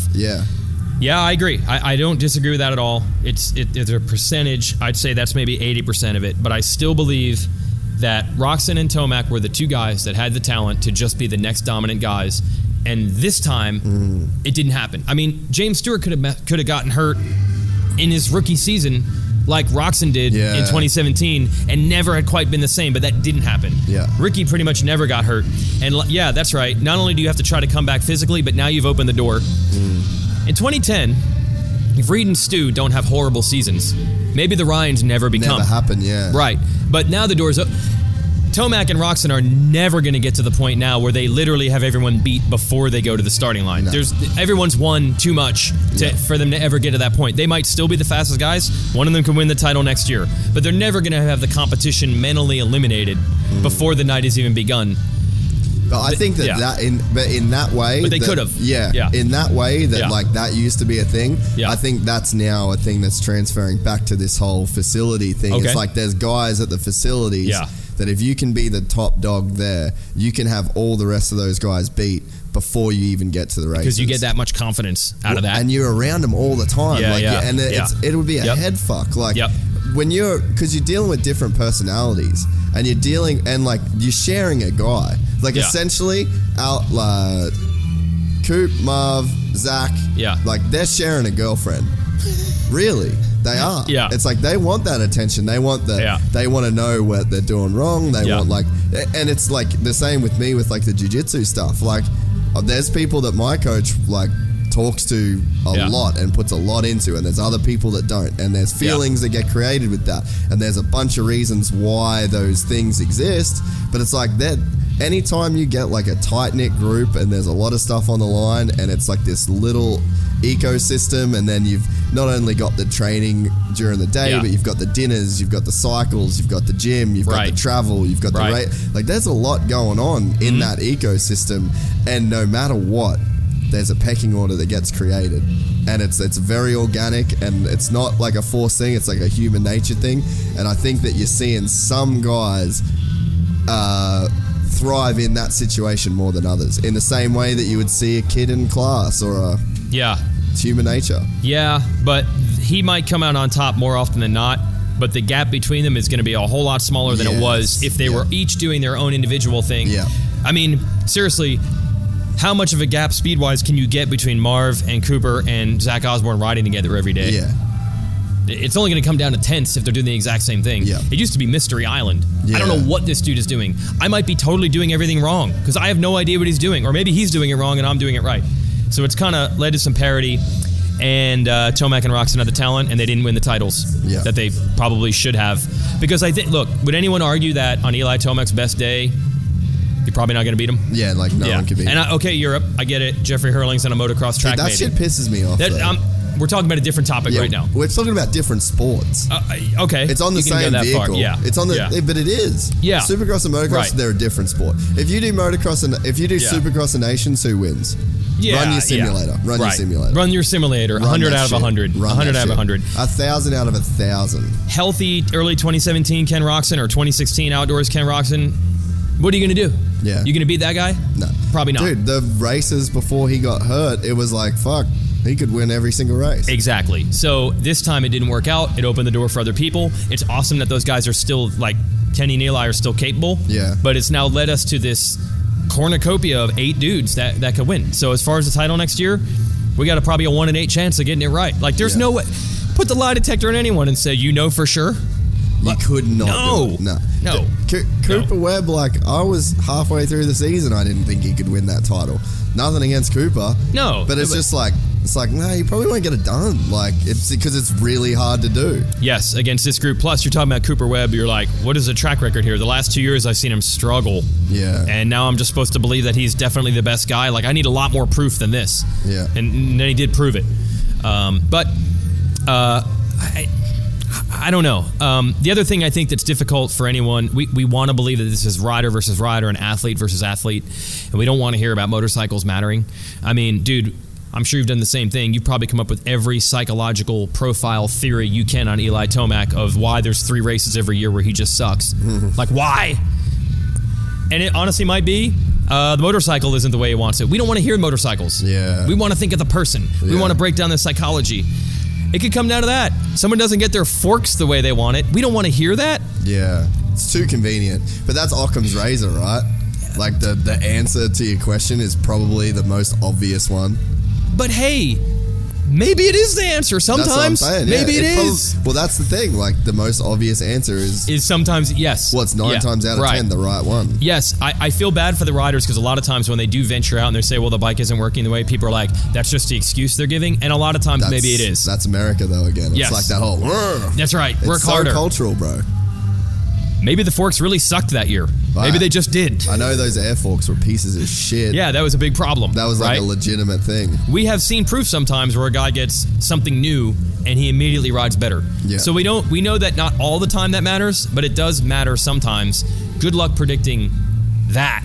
Like how that's going to affect, like, how do we know? Yeah. They're not going to let us see these settings, and they're definitely not going to let us go to the test track and find out, they're really struggling with the shock this year. Yeah. So you've got to throw that variable in your predictions for next year. Good luck. Yeah. No, it's so true. Yeah. Man, the bike thing's gnarly too. Like, Barsh is going back to a stock bike, essentially.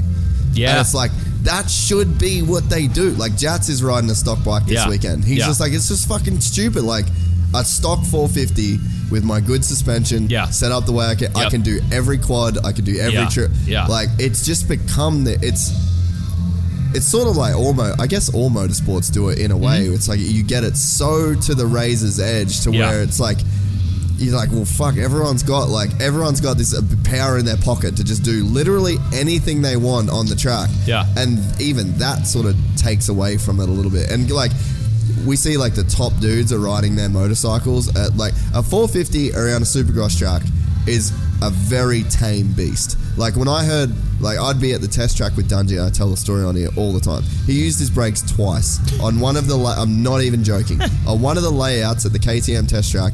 Dunge was doing a 20-lap moto and he was the only one on the track, right? And so he gets on there and all you hear is just bop, bop, bop, bop. And when there's 20 bikes around, it sounds like this crazy thing.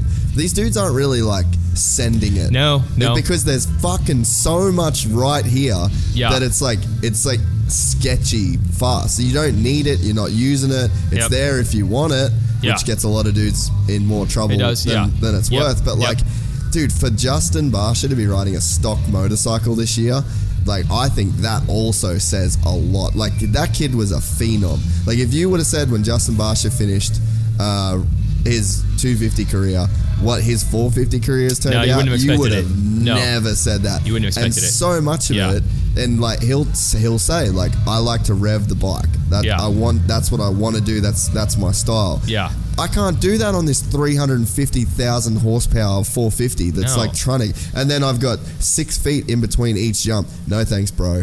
That's not how this is going to work. Right, and the bike doesn't work as well when it's being revved out. But old habits die hard. His brain is always going to be wired, more revs equals faster. Yeah. So good luck in the heat of battle turning that off. But there's one other problem that this all leads to. We don't change anything. No. Like, you're saying that we've got this gold now because we've refined it and refined it and refined it. We've got the best bikes, the best riders. And there are never steps put in to be like, okay, we went too far. We got to back it up. So most motorsports, they'll get to that point eventually where we're like, we got too fast. Yes. We got too good. We got to change the rules to back it down. It's not ever been done. A lot of the blame on that goes that we do not have the organization at the top to really make it happen. the racing is kind of run by promoters. It's kind of run by the sanctioning bodies of the AMA. Who's really in charge? Like, who's going to make that call? Yeah. And by the way, we have this gift that manufacturers have chosen to spend probably more money than they should for 50 years now. There's probably not a return on investment that you could even justify. Nah. Right? So I get it when people are like, just tell the teams to do this. Just tell the team. I'm like, dude, we're so lucky they're doing what they're doing. Yeah, you can't just kick them in the face. Yeah.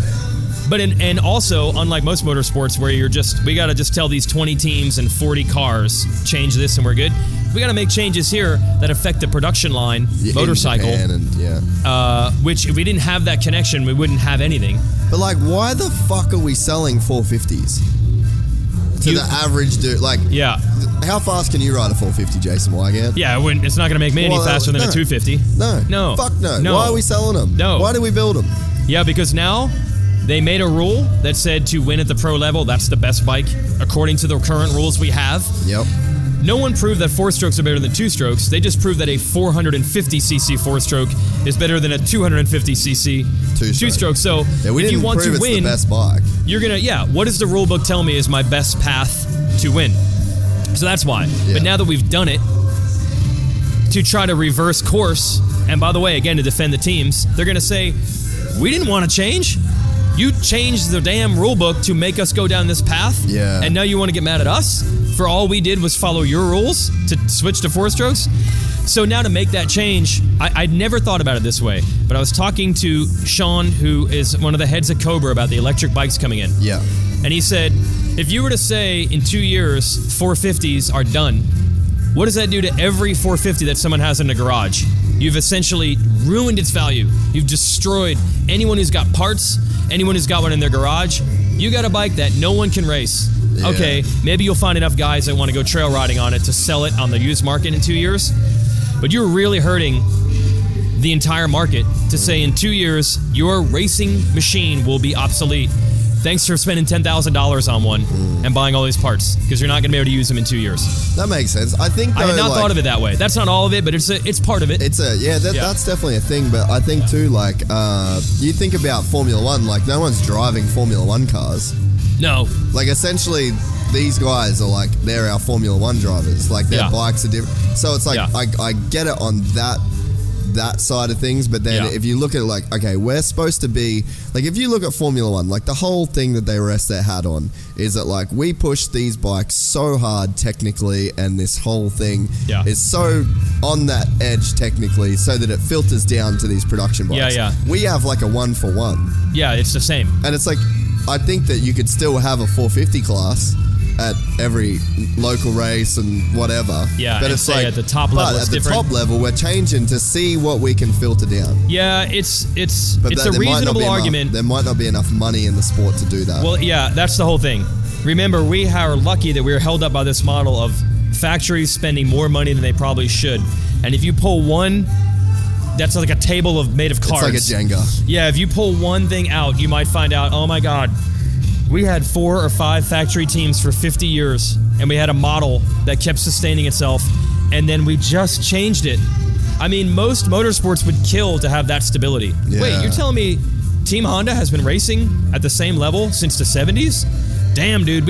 Car racing, they go in and out all the time because they can't make that direct connection. It's a theory that, it probably helps.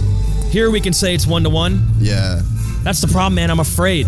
Like, we might be better off divorcing those two things, or it might be the worst thing we've ever done. And everybody's afraid, I think, to find out. It's like that shitty relationship you don't want to leave. Like, you're like, fuck, like, she could be the one. Yeah. I've gone 7 years now, and we probably should get engaged. If we break up now, I'm going to go back to square one? Yeah. Ooh, that's scary. And it might not work ever again. I might never have that. Yeah. And then you call her back and she's got a new boyfriend. Yep. It's interesting though, man. Like there's so much at play to make it work. And there's so like, that's your livelihood. It's there's so... Well, yeah, it gets scary now because, at one point it's just something you want to be part of so badly. You don't really think of the long-term consequences.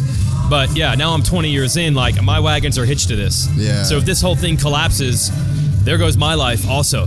So it's a scary thought.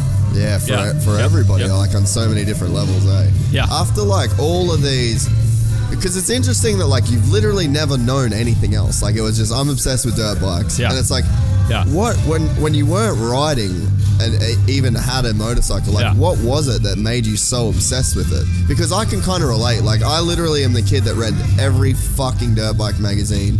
I had 5 subscriptions every month, cover to cover, and I think a lot of industry guys are like that. But like, what was it? But I rode, so like I got the feeling. You know, but, like, I'm glad you brought that up because lately I've heard this argument a lot. Like you were saying, like most people can't relate to it because they didn't do it, and I guess that's always been lost on me because without having done it, I still thought it was awesome. But what was it? Honestly, I think it just looks cool. Yeah. It just looks awesome.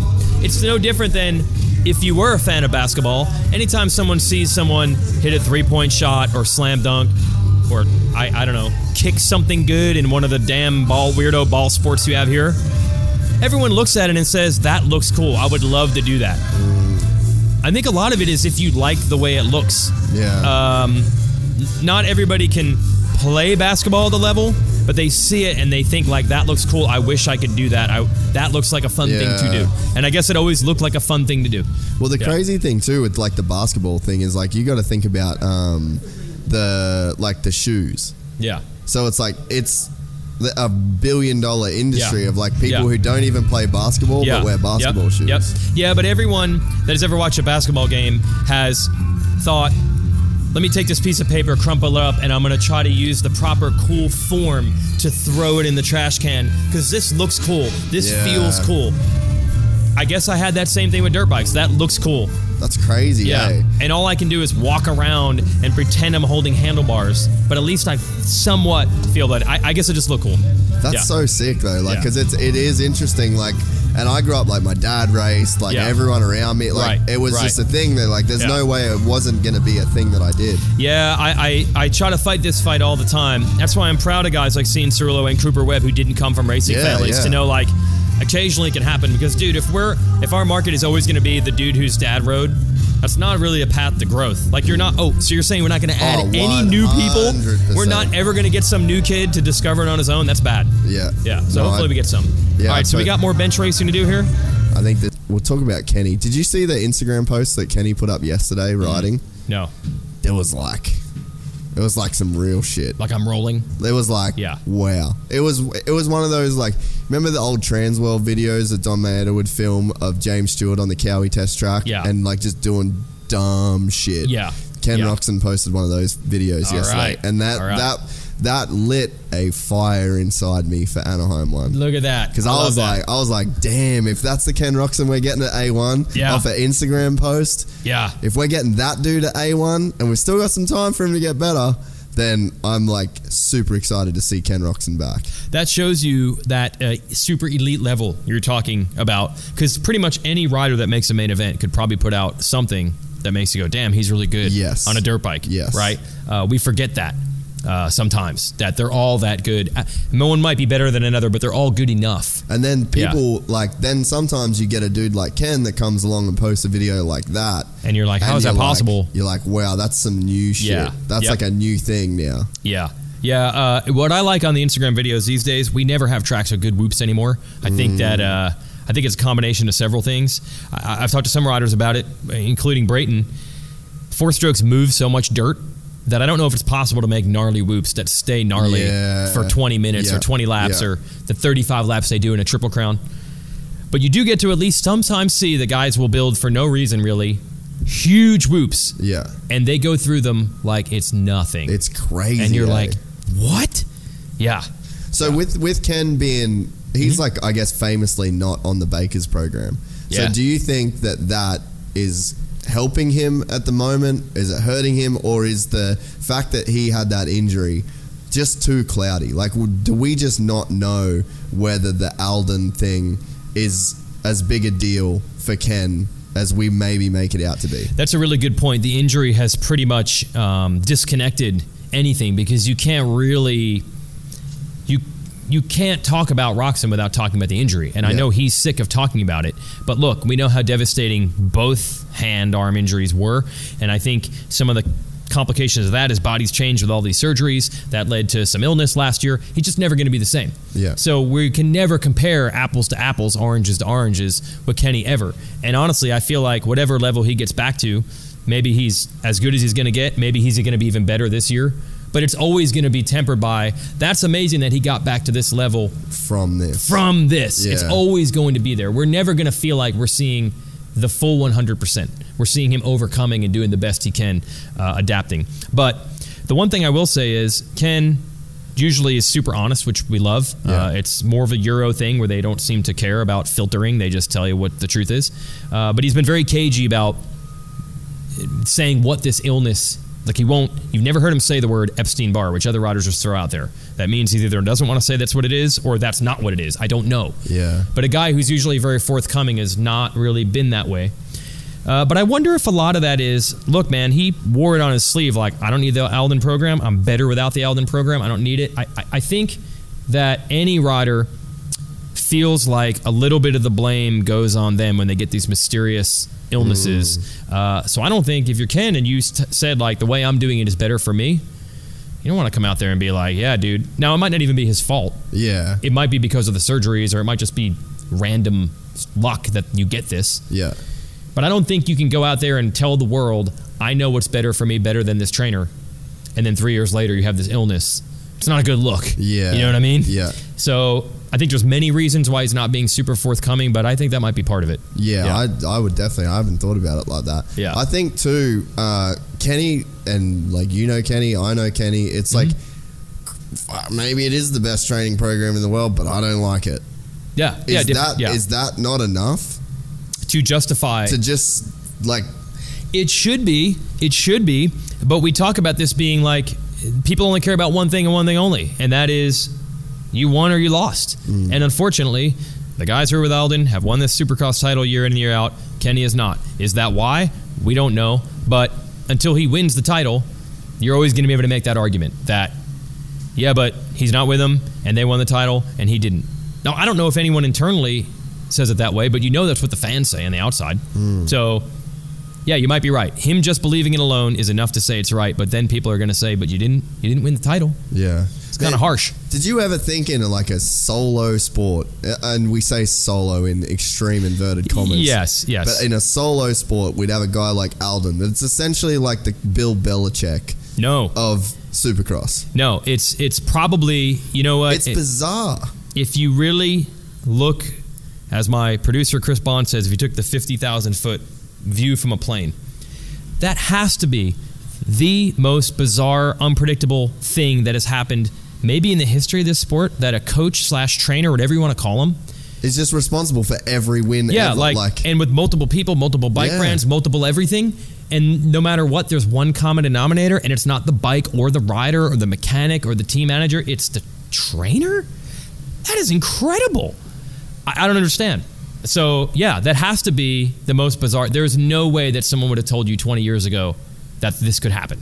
That one trainer could get a hold of a variety of guys and stamp it. One of them will win the Supercross title.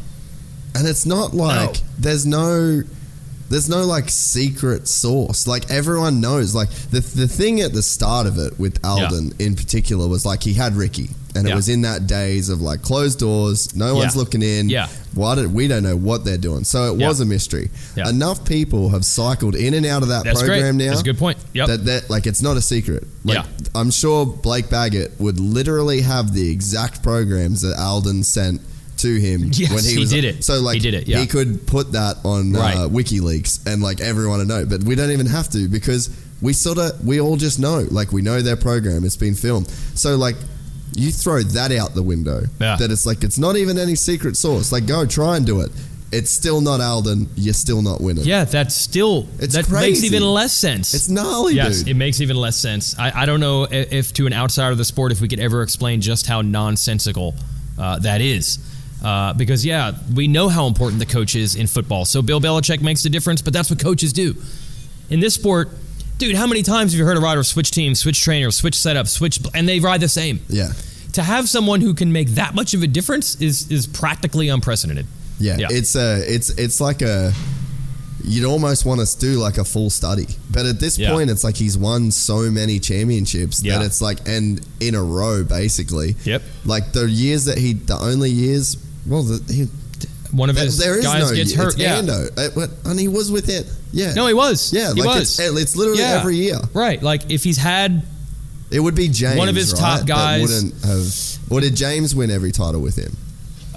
In 2007, James won the title. Aldon had one guy, Ricky Carmichael, who only raced half the races. Now, maybe James would have beat him straight up that year, but Ricky was only at half the races. And then the very next year, he is his trainer and wins again. Yeah. So Chad has won twice without him. Yeah.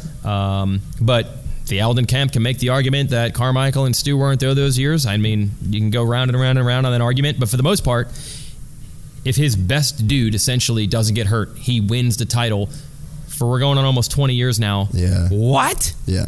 That's ridiculous. It's insanity, bro. 20 years. It's 2001 Carmichael won the title. This is the 2020 season. Dude. That is insane. We're coming up on 20 years of Aldon. Winning what are we going to say? 17 out of 20 or something? That's ridiculous. Yeah, so it's ridiculous. The whole conversation last year on the broadcast with Ken was like, when is he going to win his first race? When's he going to win his first race? Yeah. He didn't do it by the slimmest of margins. Like, I know. Ever, literally Oh ever. my gosh. Any way you could not win it. Yeah. I feel like, is it just a foregone conclusion that Ken wins this year? In my head, it is. Yes, it is, because, by the way, we did have the outdoor championship, and he won several races there. Yep. So I feel like at this point, oh my God, he's finally going to win again. It's not Supercross, but he's won races against the same dudes. Yep. So I think that's kind of gone. So I don't know if that really affected him, like, I can't get over that hump mentally. I feel like there would have been a point where he was. Like when Cooper pipped him at the post. Oh, that hurt. The way that he did. Yeah. That was... If those feelings existed in his subconscious, they were all brought to the surface that night. Like that to me is like a fan. Obviously, I know Kenny well to where like there's a personal thing there as well. Mm-hmm. As a fan though, that was like one of the more gut-wrenching moments of Supercross. Like the last time I felt that weird about something, I reckon, was probably when Villapoto crashed. It just felt that big. Like, it was just like, dude, you just got done dirty. Like, dirty, and that would hurt. Well, what an amazing story of, like, this guy's coming back from these catastrophic injuries, and you just want to see him get back to where he could win one race again, and that he keeps losing. He didn't just get fourth. No, he keeps not getting the win, like, by the closest margin in the history of the sport. Yeah. And that doesn't even include... Cruel. Yeah. Or, one race, this is going to be the night, and Savacci falls down in front of him. Poor Savacci says he got like hate mail from people for that and death threats. I'm just saying, like, anything that could prevent you from winning, it's been like right there over and over. It's not like he's just a fifth place guy now. Yeah. So what a crazy story that is. Yeah. Of all people, the guy coming back from the injury is the guy that's had these close losses. Yeah. No, it just, you could just feel the emotion in it, because it feels like by that point in the season, it's like everybody wants him to win. Like, I'm sure there were riders that wanted him to get a win. And it's like, for that to happen, it's just like, dude, what is he going to do? I know. And for him, look, he's got to keep the stiff upper lip, as they would say. He can't say, woe is me. I'm sure when he got pipped at the pole, as you said, a rational person in his situation would be like, if my goddamn arm wasn't so messed up, I'd smoke these dudes right now. I'm so angry. But he can't he can't feel sorry for himself. Yeah. He's got to go into every race believing, I'm good enough. I'm still the guy. I can still win. He can't come into the races with an excuse. Yeah. He's going to lose instantly, right? So unfortunately, he can't even use the easy crutch that he has. If he does that, he's done. And as an athlete, you can't even do that. No. You can't go to the race saying, well, I had a really bad arm surgery several years ago. I'm never going to win again. I almost lost my arm. Yeah. You need to race Supercross. Right. If he says that, he's done. It's like, you're a pussy, bro. No. He can't bail himself out with the most obvious excuse of all time. So in the 2020 season, is the mystery illness the broken arm of, you know what I mean? It seems like with Ken, there's always kind of been this like, I know. There's an overarching question that needs to be answered when we go into every season. And now is the illness the broken arm again? You know, last time I talked to him was at Red Bull Straight Rhythm where he won, and I said, how are you feeling? And he's like, honestly, I can't tell you because I've been in like rest mode for 2 months, and he's like, I won't know until I'm in that grind. Yeah. To literally know, can I do that grind and it doesn't pop back up? Yeah. Or it does. So that's a gnarly situation where I don't think he's even going to know. Like, and honestly, even if the season is going well, is he still, if he's feeling awesome at round 5 and he's a points leader, is he still going to be like, yeah, but we're only 5 weeks in. What about 5 more? What about 5 more? And then, like, how much is he going to be playing it safe in the first part of the season because it's, like, lingering in the back of his head? Like, dude, like, you need to, like, keep a lid on this at least until halfway. And then it's like, how many points are you going to bleed into that? And it's like, is he going to get to Daytona and he's in like 4th in points, but he's been consistent, he hasn't been burning himself out, and he's like, all right, I think this illness thing's done, I'm going to make a run, and it's too little too late. Yeah, I don't know, for whatever reason, and I don't know if this is just circumstance or something that he's programmed, most of Kenny's seasons always start out awesome, and then it kind of goes haywire. It hasn't ever started slow and then gotten better. It always starts off House of Fire. I mean, I'm sure if he could figure out a way to solve that, he would have. I don't know. Again, it could just be the way it's worked out for no particular reason. But he's never done the inverse. We've seen him hold the red plate early in the season many, many, many times. And then for whatever reason, it doesn't work out. So I tend to think he's going to come out. His best is what you're going to see early. That's the way he's always done it. Yeah. Yeah. The other thing that's interesting in the whole Ken Roczen camp is the fact that him and AC, longtime training buddies, longtime homies, golf pals, legitimate friends. Yeah. Now, they never had to deal with like racing each other. So it could go 2 ways. It could go to the point where these guys, and by the way, AC looks ridiculous as well. Yeah, ridiculous on the 450, which we all knew. Like, I mean, I expected him to win Monster Cup, and I don't even want to sound like a dickhead. Wow. Okay. I expected him to at least win motos at Monster Cup because I just think he's that good as an athlete in motocross. Yeah. But you think that it could go 2 ways to where it's like you're going to have 2 dudes that are like insanely fast riding together every day. Yeah. The level's going to elevate. Yeah. Or does it go the other way when it starts to be like the Marvin Cooper thing? We've put so much thought into this Marvin Cooper thing, and everyone at Baker's riding together and they can't get along. Dude, I'm not seeing a whole ton of proof that says it can't work. Like, we keep waiting for this explosion and fights at the track, and it totally ruins a guy. I mean, I will still argue that Marvin Musquin is about as good for his potential as Marvin Musquin should. I don't believe that you can say that Marvin Musquin is underachieving in his career. Yeah. So, but I mean, like in terms of he hasn't won a championship. I know, but he would expect that from himself. He would expect that from himself. In a way, he's underachieving. I suppose, but I feel like that's putting a lot on Marv to say like, you failed because you didn't win a title. But I think that's what he's putting on himself. Well, all athletes, I think, have to do that to a degree. You have to believe it. But again, I wouldn't have said 5 years ago, oh yeah, within the next 5 years, for sure, Marvin Musquin will be 450 Supercross champ. I feel like he's doing really well with the amount of potential that he has. I can't say that he's been worse off with this program because I don't know if it was a guarantee that he'd be this good. Like, I'm really impressed with how far Marvin has come. So you think that they're like a victim of the standards that people put on him in a way? I'm in a rare camp, maybe all by myself, of saying I don't think that these guys break each other down mentally because they ride together. I don't have enough proof. And the other thing that I've heard riders starting to do now, to divorce themselves from the, oh man, what happens during the week is going to predestine what happens on the weekend. I'm already screwed. I'm already slower than the guy. A lot of guys have started to say, yeah, but really, we're all so close now, it just comes down to who executes on the weekend.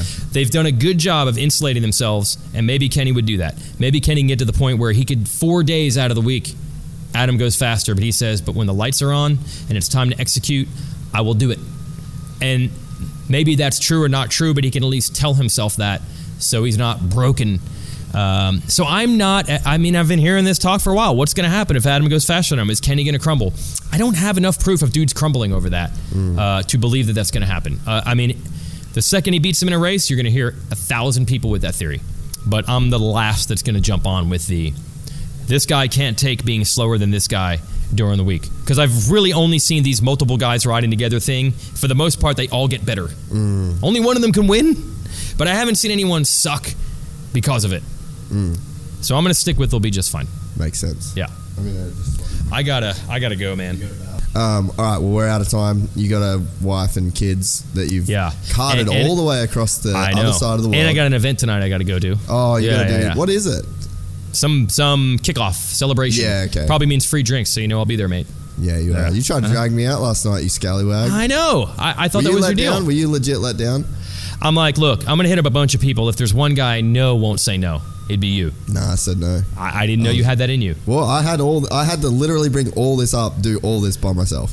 Yeah, so you're a little bit, that's why you need to go out. Yeah, I was celebrate.